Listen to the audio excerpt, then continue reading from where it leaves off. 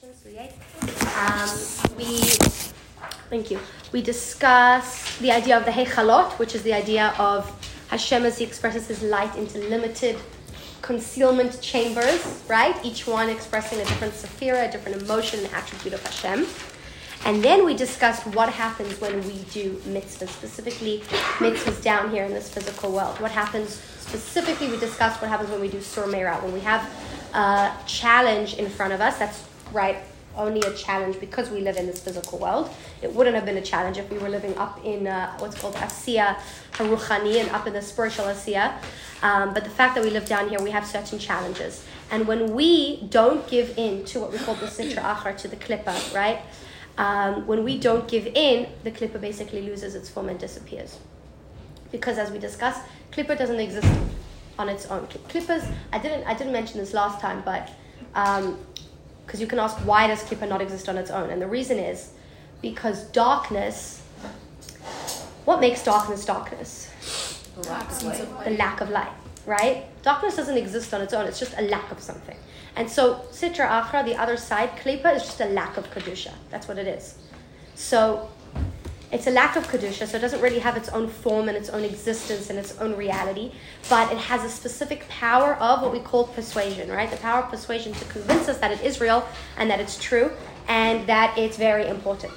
But really, it's just the absence. It's just like darkness. If you just light a candle, right, either by saying, I'm not going to give in to you because I believe in Hashem, I don't believe that you're fully real, you don't have a hold on me, that already makes it disappear. That's like shining a light. Or in the aspect of doing mitzvahs instead, that dispels the darkness as well. Which is why when the plan was that Adam was just going to do mitzvahs and the klippa was just going to die out because there was no candle, no light, no energy feeding it, and so it would just cease to exist. And that's basically, we said, what's happening spiritually with these hechalot, with this process of Hashem creating the world through shining his light into vessels that conceal, right? What happens when we do sur meira, when we don't give in to the klippa and the klippa dies out, layers of concealment that exist on top of the vessels fall away and cease to exist, which enables the light to then shine directly through the vessels, become a channel and a conduit for the light as opposed to a concealment and a blockage. And that's what happens when we do sur meira. That's clear, right? That's what we discussed last time. Now let's discuss asay tov a little bit. When we do good things, when we do mitzvahs, when we do the things Hashem commanded us to do, that's called asay tov. It's action, it's positive. It's actual things that we're putting out into the world. And as we've discussed multiple times before, asay tov, there are 248 positive commandments, which corresponds to 248 spiritual limbs of Hashem.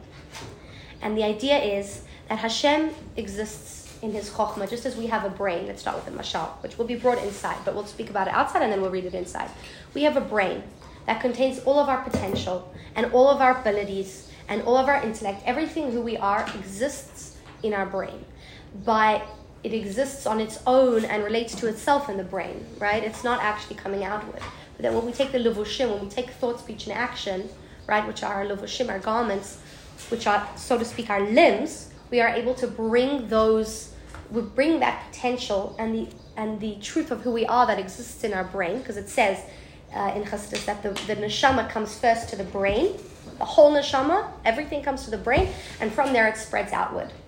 All the unique, differentiated powers of sight, of smell, of hearing, of understanding, etc. They spread out from the potential of the infinite potential of our soul that exists in the brain. And so that's what our limbs are doing. Our limbs are taking our soul as it exists in potential and as it relates to itself in the brain and bringing it outward and spreading it into the world, right? That's what happens with our limbs and our faculties of thought, speech, and action. But we see that very clearly with our limbs. We can take ideas and make them into something that exists tangibly for other people to experience through our limbs. And the same is true for Hashem. Hashem exists when Hashem exists in Chokhmah. Hashem, as he exists in his own truth, is infinite, contains all of the possible potential of Hashem, right? But it's also relating to itself. It's not coming down here in a way that anybody else can contain. But then through the mitzvahs, which are called the limbs of Hashem, you're taking that truth of Hashem and that condensed, so to speak, light that's got infinite potential, and we're drawing it down, we're channeling it in 248 different ways down into the world in a way that it's able to receive it. So when we do mitzvahs, we're connecting to that infinite part of Hashem, to His Chokhmah, and creating channels. Each mitzvah is a different channel that brings this light down in a way that can be actually experienced down here. So we're bringing more light and awareness and consciousness of Hashem into our own bodies and lives when we do a mitzvah, and also into the whole world. And practically what this looks like, again, with the lights coming into the vessels, this allows the light to actually shine fully. So just as we said, the sur meira, staying away from evil, right, all the negative mitzvahs, they take away the concealments so that the vessel can actually channel the light. Doing positive mitzvahs draws down that light in a way that the light is actually able to shine.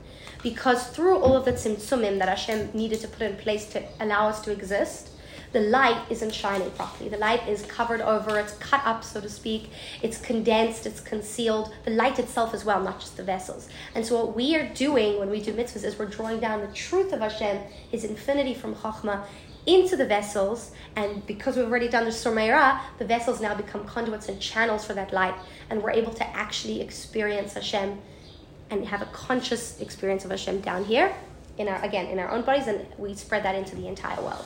So, and again, this specifically only happens when we do physical mitzvahs, okay? And once we understand that, we're going to see that inside, and then we're going to go back to the claim of the Meraglim. Why were the Meraglim so afraid to enter Eretz Yisrael? Why did they say it's a land that eats its inhabitants, Eretz Cheles Yeshva, that consumes everything that enters? Why did they not trust Hashem to fight the wars and overcome the Canaanim like He promised? So once we understand truly what physical mitzvahs are and what they are achieving and accomplishing, we can understand what the claim of the Meraglim was. Okay? I'm sorry, it's disappointing. The drink, not the Chassidus. That's really disappointing us. Okay, page 13. So again, until now we finished off in the middle of page 13. Instead of concealing Hashem's infinite light, this is referring to the sur meira. This affects that these kelim and heichalot should be vessels to receive the revelation of Hashem's infinite light instead of to block it. Okay? And then, al yadei bechinat va'asei tov, middle of page 13, through doing the positive things, doing good things, mitzvahs ma'asiyos, practical physical mitzvahs, which are called ramach pikudim, ramach evarin demalka. The 248 mitzvahs correspond, it's brought in the Zohar, to the 248 limbs of the king, limbs of Hashem. Excuse me. Okay. The Maamar will soon explain that the mitzvahs are compared to limbs, since they receive Hashem's infinite light like a limb receives from this light from the soul. However, not only are the mitzvahs vessels to receive the light and life force from Hashem, they actually draw down His light into them and through them into the world. So Rak shemitchila, however, before we can draw down this new powerful light, tzarich liyot bechinat sur meira. We first have to do the sur meira, bechinat iskafia sitra achra, which is subduing the sitra achra. So before we can actually draw down these lights, we have to make sure that the vessels that are containing them and receiving them are able to do so instead of blocking them. So we clean out the vessels, so to speak, by telling the sitra achra, by looking the klipa in the face and saying, you don't exist, I don't believe you, I don't believe your power of persuasion, I believe in Hashem. When we do that, we chip away at the concealment, and then we do positive mitzvahs and we draw this down. And we shouldn't get confused by this statement and say, okay, I'm only going to start doing positive mitzvahs once I've perfected staying away from negative things, right? Actually, the Rebbe's perspective is almost the opposite. That first you start by doing good, shining light, and automatically you're going to stop doing the negative things. So the Rebbe's perspective is actually a little bit backward from the statement. However, in order for this to fully work, we do need a sur meira in place, because you can shine as much light as you want. If the vessels keep on blocking it, it's not affecting the change we want to see in ourselves and in the world. Page 14 at the top. Kmo shekatuv, as is written in our Parsha, in Parshas Shlach, and in the Shema, in the Vayomer, V'lo sasuru acharei levavchem. This is referring to sur meira. You should not stray after your hearts, v'acharei nechem, and after your eyes. So this is a commandment explicitly to follow the 365 prohibitions, to not give in to our desires, and to listen to Hashem when He tells us not to do certain things. And through this process of surmera, Hashem's light will be able to truly shine in all of the worlds. This affects a change not only in our world, but also in the spiritual worlds, because the spiritual worlds are receiving light through vessels that are concealing and light that is limited. So when we truly clean out the vessels and draw down this new light through our mitzvahs, our physical mitzvahs down here in this limited world, we're affecting a change in all of the spiritual worlds, because now the light from the Chokhmah of Atzilus is shining truly into all of the worlds. And this brings a greater godly consciousness, not only to our world down here, but also to the angels and to the souls up above.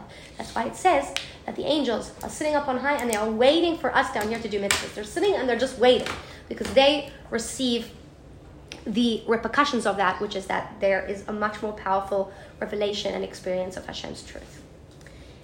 And when we do that, when we don't stray after our hearts and eyes, when we do this surmei, when we clean out the vessels, then we can truly receive the light which is drawn down through doing positive physical mitzvahs. Giloi or Ein Sof Baruch Hu, a revelation of Hashem's infinite light, lamata down here, al yedei ramach mitzvot aseh, through the 248 mitzvahs. As it says, D'oraisa michachma nifkas, that the Torah is drawn down and comes from Hashem's chokhmah. V'hamitzvos hem ramach hamshachot mechachma ilah. And the mitzvahs are the 248 channels which we draw down the chokhmah from Atzilus down into all of the worlds. We do that through the mitzvahs. And that is why they are called the limbs of the king. The physical mitzvahs, the positive mitzvahs, are called the limbs of the king. Kimishal ha'evarim, as an example, our own physical limbs, shenimshach b'tocham chayut mehamach, which draw through them energy from our brain, which contains within the brain the potential, the full potential of the soul. As we see clearly in our own lives, that in our brain, margish ke'ev shel kol ha'evarim, it feels the pain. Moach is brain. Moach is brain. Our brain feels the pain of all of our limbs, right? You could stub your toe, and what happens when we take like a painkiller? We're not actually healing the pain in our toe. We're cutting off the signal between our toe and our brain. Our brain feels the pain of everything in the body, because our brain is what gives life and energy to every single part of our body. So, mitzvahs, we see the same thing with mitzvahs. Nimshach Ein Sof Baruch Hu, when we do the mitzvahs, these are the limbs that draw down Hashem's infinity, from the brain of Hashem, so to speak, from Hashem's chokhmah and atzilut, la'olmin stilin, we draw it down from the concealed worlds, la'olmin de'iskalyan, to the revealed worlds. So we take a light that has never truly been revealed before, because it was too powerful, it was not able to be contained, the vessels were too covered up to be able to contain them. We clean out the vessels and we draw down this very powerful infinite light into this world and into all of the worlds. So now that the Alter Rebbe explained how mitzvahs bring Hashem's light into this world, he will go back to explain why it is that specifically in Eretz Yisrael we are able to fulfill all the mitzvahs, and why the land is called flowing with milk and honey. So now we're going to answer the first 3 questions of the Maamar. Excuse me. Are we clear so far? What happens when we do mitzvahs? What happens when we don't do averos? It's pretty powerful stuff, right? Mm-hmm. Okay. So now we're going to discuss why is Eretz Yisrael called a land flowing with milk and honey. Excuse me. Sorry, guys. Okay. Follow? Would you like water? I have water, thank you. Okay. It was a lot better, but I guess when I talk it all comes up. Okay, so obviously we're going to be explaining this on a very spiritual level. Okay, why is it called the land flowing with milk and honey? On a physical level, as Rashi explains, because the honey is considered date syrup, what we call silan. The dates are so juicy and gigantic here in Israel that the honey flows down from the trees, from the dates, and at the same time the goats, Rashi explains that it's goat milk, not cow milk. The goats here are so healthy and full of milk that the milk just naturally flows out of them, and it comes down and it flows as they're on the hills. You know, the date palms and the goats, their milk and honey flow down together and flow down into the land. And that's the physical idea of a land flowing with milk and honey, that it's so plentiful physically. Then we can ask the question, okay, but like, what's such a big deal? Okay, so there's milk and there's honey, great. So we'd rather have like Ukraine have a lot of wheat, makes us more of like a country that people want, maybe some wheat, maybe some natural gas. We do have natural gas though apparently. But maybe some oil, that would make us a little bit more prominent on the globe. But milk and honey, great. But what's the significance? Okay, so we're going to be discussing spiritually what is the idea here. Why is this the praise of the land? So let's see this idea inside now. We're going very spiritual. Okay, what does spiritual milk represent? What does spiritual honey represent? So what does Eretz Yisrael represent? And why are this physical mitzvahs specifically done there? So v'chalav udvash, milk and honey, page 15 in the middle. Hem bechinat train the roy, and these are considered the two arms of Hashem. What are the two arms of Hashem? Have you heard of Hashem's right hand and his left hand? Yeah. That's the idea of chesed and gevura, right? Hashem's kindness and Hashem's severity. Yemina usmala ubeinayu kala. The right arm and the left arm, and the bride comes between them, which is the idea of malchus, which draws down from both the chesed and the gevura. This is from the Asader Nesudas, I think? No, from the Azamar Bishvachim, which is the Arizal composed. The song that we sing on Shabbos. We say Yamino Smalo Benayu Kala, that there's the right hand of Hashem, there's the Chesed, there's the left hand of Hashem, which is the Gevura, and between them comes the bride. That is Malchus. Malchus draws down from both. So it says the Chesed and Gevura of Hashem's attributes in Atzilus, which are known as Zeir Anpin, which we discussed, I think, in last Maamar we discussed it briefly. Zeir Anpin, it's the emotional attributes of Hashem in Atzilus, are what give the bride, Malchus, the ability to ascend back to Atzilus on Shabbos, following its descent into the created worlds during the week. So that's what it's talking about in the song, okay, of the Arizal that we sing on Shabbos. We see that Hashem's attributes of kindness and severity are referred to as the right and the left arms. Okay, so that's what's important to know. That Hashem's kindness and severity are referred to his right and left arms. As is written, mitachat zrat olam. That Hashem holds the world in place with his arms, with his, what's this called? Arms, right? Zroat. Arms. Okay. I feel like there's another word for it, but okay. And actually this is discussed in today's Tanya as well. I'm pretty sure it's today's Tanya, if I'm not mistaken, that it's talking about in the Shari Cheduvei that it's speaking about the fact that Hashem originally created the world with din, with gevura, but then he saw that it was too much concealment and the world wouldn't be able to ever reach a godly consciousness, which is the whole point, and so he injected chesed into the world, kindness. But the two ways that Hashem brings the world into being is through chesed and gevura, through kindness and severity. What does that practically look like?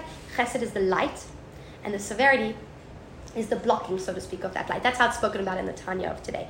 But actually, we're going to see here that there are two different ways of giving. The chesed is one way of giving Hashem's energy to the world, and the gevura is another way of giving Hashem's energy to the world. One is a way of hispashtut, of just free love, so to speak, of giving freely, which is chesed, and gevura is giving in a more calculated way. Okay, but they're both two aspects of giving. Should we read this? Yes, so here we have an explanation a little bit about why milk and honey are referred to as chesed and gevura. So the Alter Rebbe just jumps into it, and it says, milk and honey represents Hashem's chesed and gevura, which he uses to create the worlds from Atzilus, okay? Which he uses to flow his life force into the world. The Mitzvah, we're going to have an explanation from him about why milk represents chesed and why honey represents gevura, two different types of giving. Okay, so let's read this inside.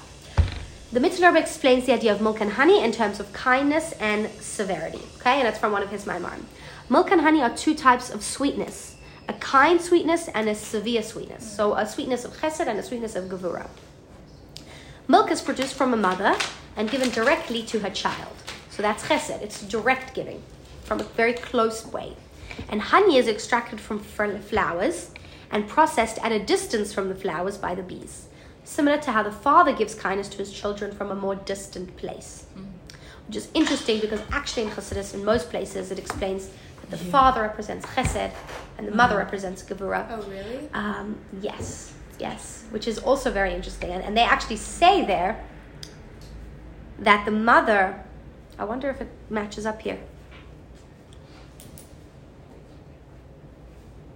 I think it might match up even with what the Mitzvah was saying here, but in most places in Chassidus it explains that the mother, because she's actually so close to her child and so involved and so directly affected by the actions of the child, she actually ends up acting more in a way of gevura. she can be more severe and harsh with her child, as opposed to a father who, because he's distant, he's not as affected, he's able to act more in a way more of kindness. And it's actually something I've seen. Actually, I get a lot more affected and frazzled than like upset by actions of my kids than my husband, because he's coming from a much more like distant place, and then he's able to act in a kinder way. But let's see if this matches up here. Because it is saying that Chochmah is the father and Chochmah represents Chesed, Bina is the mother, Bina represents Gevurah. So I do think it matches up here as well. So milk is produced from a mother, given directly to a child. Honey is extracted from flowers, processed at a distance from the flowers by the bee, similar to how the father gives kindness to his children more distantly. So both are giving kindness. Kabbalistically, these represent two types of flows of kindness from Hashem. Milk is the flow of life and kindness from Bina. Okay, yeah. The mother to her children and attributes of Atzilus. So there are two ways that Hashem's energy and light flows into the world, through Chochmah and through Bina, through Chesed and through Gevurah. The woman is called Bina, right? It says that a woman has Bina Yisera, has an additional aspect and energy and dose of Bina, and that actually represents Gevurah. You see Bina's on the side of Gevurah, and the father is Chochmah. Honey is the flow of life and kindness from Chochmah, the father of the attributes of Atzilus, so from the Chesed. So it does actually match up here. So just as the main function of a mother is to nurture, the milk she gives is simple kindness, which is why milk is white, showing kind sweetness. The function of a father is also to discipline and be strict. However, when he wants to be kind, he will go to extreme lengths and overcome obstacles to give that kindness, showing severe kindness, meaning a more intense version of kindness. Because honey is more intense kindness, it can only be eaten in small quantities, unlike milk that the baby drinks all the time. These two types of sweetness, the kind version and the intense version, are revealed from Hashem through the corresponding mitzvahs involving action or refraining from sin. So one way the light flows is through doing positive mitzvahs, which is the chesed. And one way of bringing light into the world is from refraining from negative mitzvahs, which is the more intense sweetness, which is the gevurah.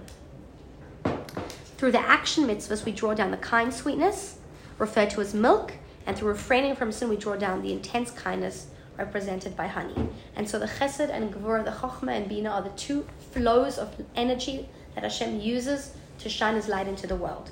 And so when we speak about a land flowing with milk and honey, we're going to see that this is the land, this is the place physically, because of its spiritual representation, where the most light of Hashem flows.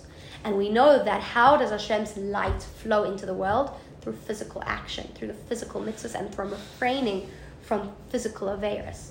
And so because we have this tremendous amount of light coming into Eretz Yisrael, as we're going to see, we have so many physical mitzvahs, and therefore so many things we have to also refrain from doing, specifically in the land of Israel, because that's where the most energy is flowing down, as we're going to see inside. But do we understand a little bit about milk and honey? Milk represents the chesed, the chochmah, and honey represents the bina, the gevurah. Two different ways that Hashem's energy flows into this world, okay? And flows specifically into Malchus, okay? Because we're speaking about the attributes of Atzilus. It's the way Hashem's chesed and His gevurah flows down and is received by Malchus of Atzilus, and then is given over into the created worlds, okay? Into Bria, Yetzirah, and Asiyah. So, Shehu B'chinat Hamshachat Elokut, the milk and honey represents a drawing down of Hashem's energy from the world of Atzilus, al yadei mitzvot ma'asiyot, through physical mitzvahs, Ramach Evarim Demalkan, the 248 limbs of the king. So milk and honey represents the spiritual process of drawing down Hashem's light into the world. Okay? The Eretz Yisrael Mekuvenet Keneged Eretz Yisrael Shalamala. And the physical Eretz Yisrael is corresponding to the spiritual Eretz Yisrael. Have you guys ever heard of this idea of Eretz Yisrael Shalamala? No. There is an Eretz Yisrael that exists above in Malchus of Atzilus. There is a Knesset Yisrael that exists above in Malchut of Atzilus, which is, I think we've discussed Knesset Yisrael when we learned about Hanukkah. Yeah. We learned about that the Jewish people are represented spiritually as a whole in Malchus of Atzilus, are called Knesset Yisrael. There's also a spiritual Beis HaMikdash, which is represented in Malchus. There's a spiritual Yerushalayim. Yep. The holy places that are represented down here are holy because up above they represent something significant. So we are the holy people down here because up above we represent something. We represent Knesset Yisrael up above, and the land of Israel is corresponding excuse me, to the spiritual land of Israel above. which is referring to Malchus of Atzilus, which receives the energy from Chochmah and from Bina, from Chesed and from Gevurah, receives Hashem's energy, it contains it, and from there it spreads out into the rest of the world. We see that very clearly with the Beis HaMikdash. The Beis HaMikdash was the place that the Shekhinah rested in this physical world. Hashem's entire presence rested in the Beis HaMikdash, and from there it spread to the rest of the world, which we see with the idea of the menorah, right? That usually when you have a room, you build it in a way that the sunlight can come in. You build your windows, right, in a way that the sunlight can shine into the room. But the way that the windows of the Beit HaMikdash were built were that way, right? So that the light from inside should shine out. Because what was the Beit HaMikdash? It was the hub of energy and light and revelation of Hashem. And from there it spread to the entire world. And there's something of that nature as well within the land of Eretz Yisrael as well. The energy, all of the energy, gets directed towards the land of Eretz Yisrael, all of the spiritual energy and presence of Hashem, and from there flows to the rest of the world. Same thing with the Jewish people. That's why we're all Malchus. Malchus is a receiver, right? It's a container. The Jewish people receive all of the light and revelation of Hashem, and their job is to spread that also to the rest of the world. So that's the idea, that there's the Beis HaMikdash above, and there's the land of Israel above, and there's the Jewish people above. And they're all represented by Malchus, because all of these aspects receive from the Chesed and Gevurah of Hashem. They receive from the light. They receive from the flow of energy. And from that receiving, they then spread it to the rest of the world. So the physical land of Israel is represented by the spiritual land of Israel above that exists within Malchus of Atzilus, which receives the most energy from Hashem's Chochmah and Bina, from Hashem's Chesed and Gevurah. V'lachen ikar ha-mitzvot hu be'eretz Yisrael dafka. Now we're answering the next question. We answered why they call the land flowing with milk and honey, because milk and honey represents the process of Hashem's Chesed and Gevurah, Hashem's infinite lights shining down into the world. Why are the physical mitzvahs done specifically in the land of Israel? Because, as we discussed previously, how do we truly draw down this light, this infinite light of Hashem into the world? Through abstaining from doing Averis, right? By cleaning out the vessels, and through practically doing positive mitzvahs, through drawing down this light. So why are there most of the physical positive mitzvahs done in the land of Israel? Because this is the place where we draw down the light. Also spiritually, Malchus gets all of the light from Chesed and Gevurah, drawn into it, and then spreads it out into the next world. The land of Israel, through us doing mitzvahs, receives the most amount, and specifically through us doing the most amount of mitzvahs that we do in the land of Israel, draws down this tremendous light into Israel and then spreads it forth into the entire world. So the accomplishment of mitzvahs is to draw down Hashem's light into Malchus of Atzilus, the source of all Jewish souls, and through that into us and into the world. Because this happens most powerfully in Eretz Yisrael, this is why the main fulfillment of mitzvahs is in Eretz Yisrael. Okay? Which is why the Rebbe clearly says, when people asked him, should I make aliyah? Sometimes the Rebbe said you shouldn't, sometimes the Rebbe said you should. There wasn't a blanket rule by the Rebbe about like everyone should go to Israel. It depends on what your shtichut was. But those who were moving, the Rebbe said you must know that there is a higher expectation of you spiritually when you're in the land of Israel. Because once we're in the land, we're a holy nation in a holy land, and we're drawing down tremendous lights that impact the entire world. What's expected of us is different, and we actually see that practically, that the communities, the same communities, let's say Chabad or different, or Litvish or Chassidic, different communities, as they exist in Israel and as they exist outside, they're much more stringent in Israel. Something that you might have noticed. The same community, we're Litvish, they're Litvish, we're Chabad, they're Chabad, but the same communities are much more stringent here. There's a higher level of expectation set on those who live in the land of Israel. Which is why it's very hard for people coming from outside, inside, to integrate and not to feel like outsiders, right, a little bit. But this is the reason why. Because there is a responsibility. There's a responsibility on every single Jew, right? Because we represent the Knesset Yisrael. We're receiving the energy, and it's on us to integrate it, to truly be able to clean ourselves out to receive it, and then to spread it out into the world. But there is an additional responsibility on the Jewish people living in the land of Israel, because we're truly drawing down these lights, and it's impacting the whole world. Yeah. Does this also mean, though, that when a person sins, that it also has a greater impact in Eretz Yisrael? You could say so. Here it's speaking about specifically we have more positive mitzvahs, right? Yeah. All the agricultural mitzvahs, etc. Yeah. But that means that there are more opportunities to not listen to. The more things, positive things you have to do, the more things you need to refrain from, right? Refrain from not doing the positive thing. So probably as well, because again, everything that happens here directs the flow into the spiritual Eretz Yisrael, which directs the flow into the entire world. So our actions here actually almost matter more, okay? Almost, in a way we can say. It has a greater impact on the world at large. And so it's an added responsibility. And so that answers the second question. We answer the first question. What does milk and honey represent? Why is it called the land flowing with milk and honey? Because Hashem's milk and honey, spiritual milk and honey, his chesed and gevurah flow specifically here, specifically into the Beit HaMikdash, specifically into the land of Israel, and it flows from there to the rest of the world. As is happening spiritually, Hashem's chesed and gevurah flows into Malchus of Atzilus, and from there Hashem's energy gets channeled and spread to all of the spiritual worlds. And that's why it's called a land flowing with milk and honey. Why? Of most of the mitzvahs done, why we have a majority of practical physical mitzvahs done in the land of Israel, all the agricultural mitzvahs, all the korbanot, etc. The reason is because that's the way that we draw down the milk and honey. That's the way that we draw down the chesed and gevurah, through doing these physical mitzvahs, which correspond to the 248 limbs of the king. That's the channels through which we draw Hashem's infinite light down into the world. And because it's mainly drawn down into the land of Israel, we have additional mitzvahs to draw down this light specifically into the land. So we answered the first two questions. And now we're going to answer the third question, which we're actually going to answer mainly tomorrow, but we'll start talking about it today because we only have 2 more minutes. But are we clear so far? Are the first two questions answered? Yeah? Okay. And again, we're getting very spiritual with our answers, okay? But they have very practical, what's the word? Totzaot, how do you say? Results. Pardon?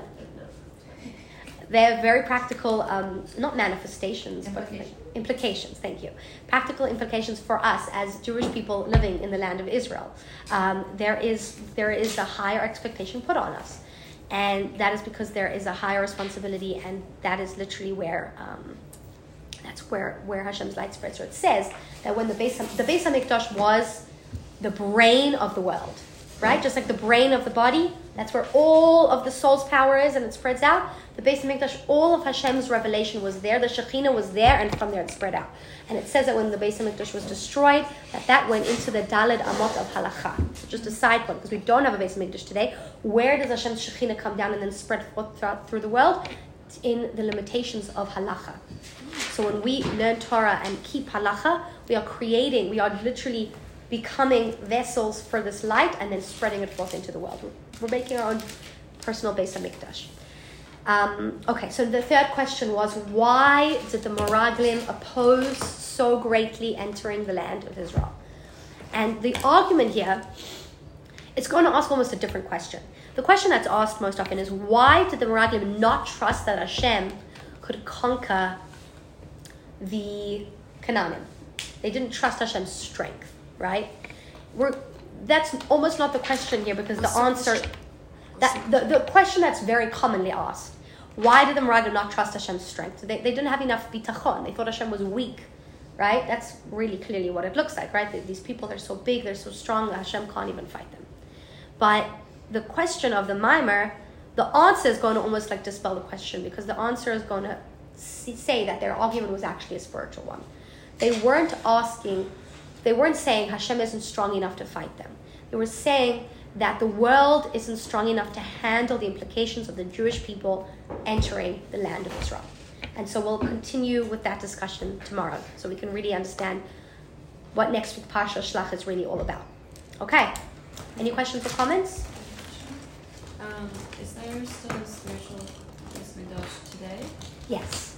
Every single world has a spiritual Beis HaMikdash, which is basically the hub of energy where Hashem's Shekhinah rests in that world. So every world has a Beis HaMikdash. And so our world, there's the place where the Beis HaMikdash stood, which has a certain holiness, but it's the idea in our world is that now it exists within the Daled Amot of Halacha, within the constraints and limitations of keeping Halacha. That's where Hashem's presence rests. But every single world, it says, has a spiritual Beis HaMikdash of that world. So the Beis HaMikdash of the world of Atzilot is in Malchut of Atzilot.